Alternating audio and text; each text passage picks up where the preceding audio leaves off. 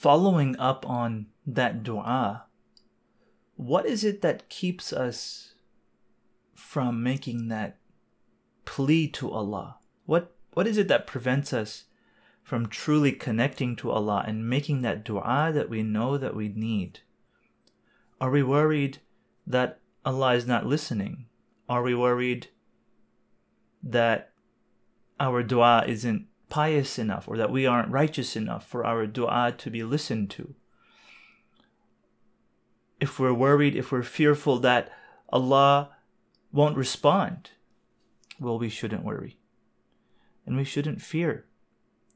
As Allah says in the Quran, لا تخافوا ولا تحزنوا. Don't be afraid, don't be stressed out.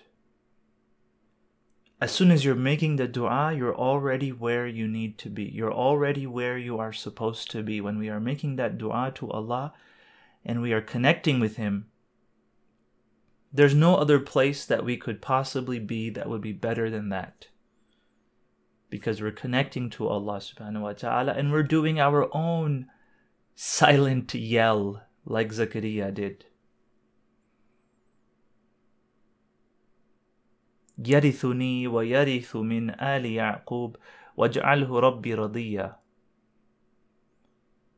That I want my successor to inherit my legacy, the legacy of the family of Yaqub. Yaqub and his many sons, those tribes, Zakariyyah is from them. And he has inherited that legacy, and he wants his successor to also inherit that legacy.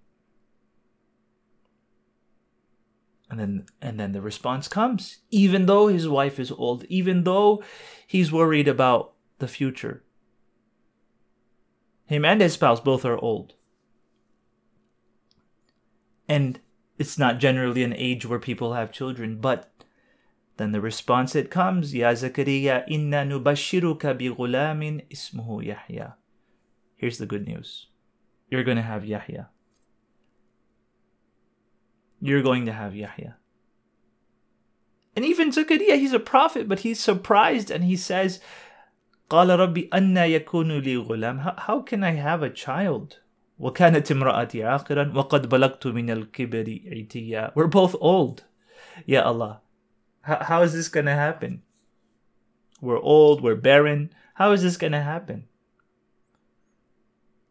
قَالَ كَذَلِكَ قَالَ رَبُّكَ هُوَ عَلَيَّ هَيِّنٌ وَقَدْ خَلَقْتُكَ مِنْ قَبْلُ وَلَمْ تَكُ شَيْئًا. I created you, didn't I? This is easy for me. This is easy for me. Allah says.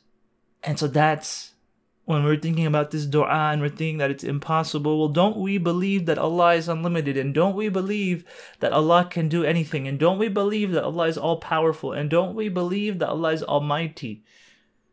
Then why don't we just make the dua? Why don't we just do what we're meant to do? We're afraid. We're afraid. Maybe we have the wrong idea. Maybe we think we have to be a certain level of piety. We have to be a prophet like Zakariyyah, and then...